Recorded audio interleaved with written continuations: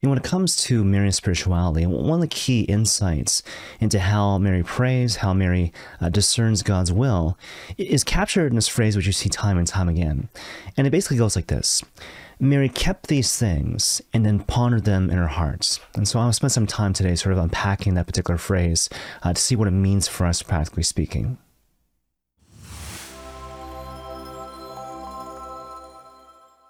And so if you look carefully at the gospel, particularly in the context of the Christmas story, you find this particular phrase time and time again describing Mary's interior life, right? And so again, Mary kept these things and then pondered them in her heart. And so, for example, think about the Annunciation, where the angel Gabriel invites our Blessed Mother to be the mother of the Savior.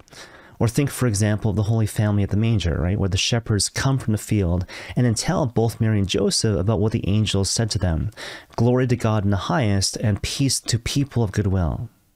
We hear this phrase yet again in the context of the presentation of the child Jesus in the temple, where Simeon utters that prophecy, right? So he says that Jesus will be a sign of contradiction for people.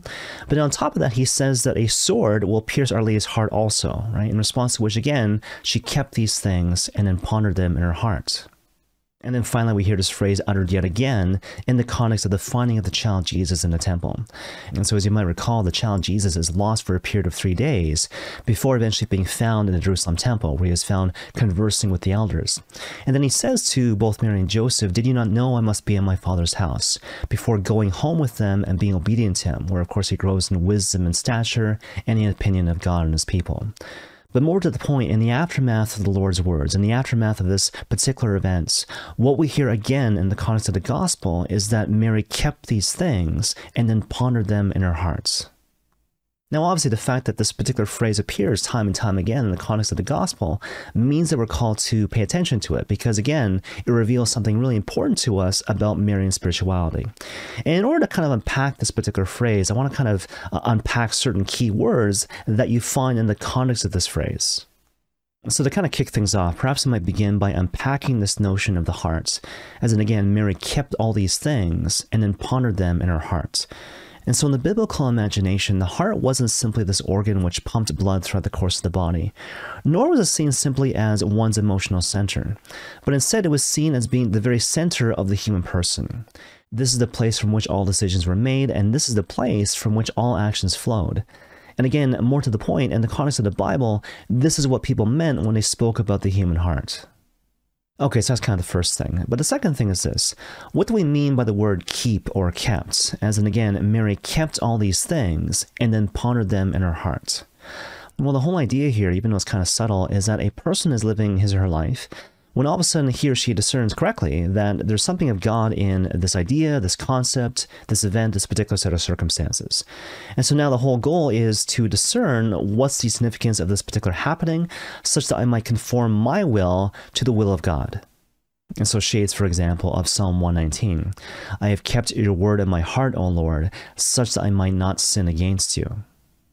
Okay, so that's kind of the second thing. But the third thing, of course, is this. What do we mean by this notion of pondering? As in, again, Mary kept these things and then pondered them in her heart. Well, I think it's important to clarify right at the outset that when we talk about pondering, it's different than mere wonder, right? Wonder is, perhaps we might say, the natural human reaction to some divine happening. So, for example, again, think about the shepherds in the field in the context of the Christmas story. So again, they see those angels in the sky, glory to God in the highest, and again, peace to people of goodwill, in response to which they experience wonder. But you see, the whole idea here is that even though wonder certainly is, again, the natural human response to some divine occurrence, it doesn't imply that you understand. And more to the point, it doesn't imply that you have this desire to conform your will to the will of God in response to this divine occurrence. But you see, in contrast, the notion of pondering actually does. It implies this really active process of trying to discern what is it that God wants me to do, what is he trying to say to me through these particular circumstances. And you know that because pondering doesn't simply imply recollection or the mere memory of a thing, but instead what it literally means is to throw side by side. And so again, to throw side by side. And so the whole idea here is that by pondering, you're engaging in a sort of compare and contrast exercise where you're trying to organize your thoughts and see things in light of the greater whole. And of course, implied in that is this notion that you're seeking this deeper understanding with the explicit intention of trying to conform your will to the will of God. Okay, so much for etymology, but what does this mean for us kind of practically speaking? Well, it means kind of a couple things. And so first of all, I think it means that whenever we have any sort of religious experience, whether we're talking about something subtle in the context of prayer or something more overt, we can't simply stay in a level of wonder. But instead we need to move deeper, to move to the level of keeping and pondering these things in our hearts. In other words, instead of being simply amazed and awestruck by the things of God, we need to actively ask ourselves the question, what is God trying to tell me through these circumstances, and therefore, what is it that he wants me to do? And so to use a really easy example, I remember talking to an older priest friend of mine about the reality of spiritual direction. And so basically what he said to me was that when he sees people for spiritual direction, quite apart from what they say about God or spiritual realities, what he's actually listening for is, does this person do his or her work? Is this person keenly attentive to where God wants him or her to be and doing what God wants him or her to actually do? And his whole point was that in the absence of that, in the absence of this concrete attentiveness to the duty of the moment, the spiritual life is but a sham.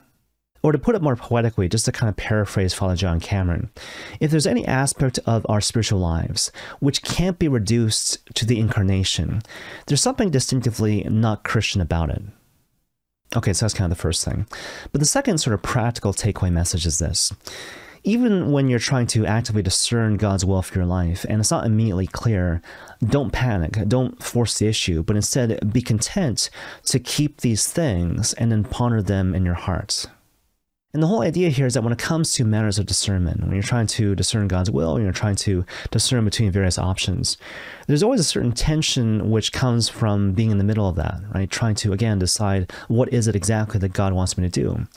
But you need to, in those moments, actively resist the temptation to simply make a decision to break the tension, right? Because the goal is not simply to make a decision, the goal is to actually do God's will.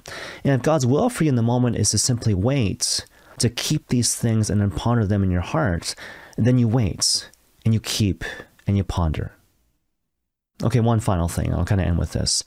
You got to appreciate that the end goal of all the stuff we're talking about today is to evermore become conformed to this idea of being a person of love. That's the end goal. And you see, what this implies in turn is not simply a one-time thing, but a real sense of consistency over a long period of time. And so, for example, St. Thomas Aquinas, perhaps the greatest theologian in the history of the church, talks about this particular concept when he speaks about the notion of virtue. And so basically what he says, just to kind of paraphrase, is that you know you have a certain virtue when it isn't a struggle. You know you have a certain virtue when it's easy, right? Because virtue implies habit, habit implies that something comes to you easily and well. And so, for example, if you still find that you're actively struggling to do the good thing that God wants you to do in a particular area of your life, well, then perhaps you don't actually have virtue, at least with regards to that area of your life, right? Because virtue implies ease. It implies that I'm able to recognize the good and do the good that God wants me to do easily and well. And so to use a really easy analogy, most of us have virtue when it comes to washing up in the morning. Maybe not so much when it comes to getting up in the morning, but after that, when it comes to washing up, when it comes to washing our face or brushing our teeth, most of us have virtue because, you know, for most of us, we're not thinking to ourselves, well, gosh, I got to brush all my teeth and wash my entire face. We just do it, right? We do it easily and well. We recognize the good that God wants us to do, and we're able to do it easily and well. And that tells us that at least in that area of our lives, we have virtue. And the whole point, of course, is that we're meant to apply that principle to the rest of our lives, right? Which is basically to say this. The goal of the spiritual life in a certain sense is to move past the level of wonder, where I'm simply indulging in religious highs or emotional experiences, and I'm transitioning rather towards the level of virtue and therefore becoming a person of love, where I'm able to recognize and then do the good thing that God wants me to do consistently and well, not simply as a one-time thing, but again, over a long period of time, in imitation of the human heart, which pumps blood throughout the body, moment to moment, day by day, faithfully keeping the rest of the body alive, or perhaps more accurately, in imitation of the Sacred Heart of Jesus and the Immaculate Heart of Mary. And may God bless you all.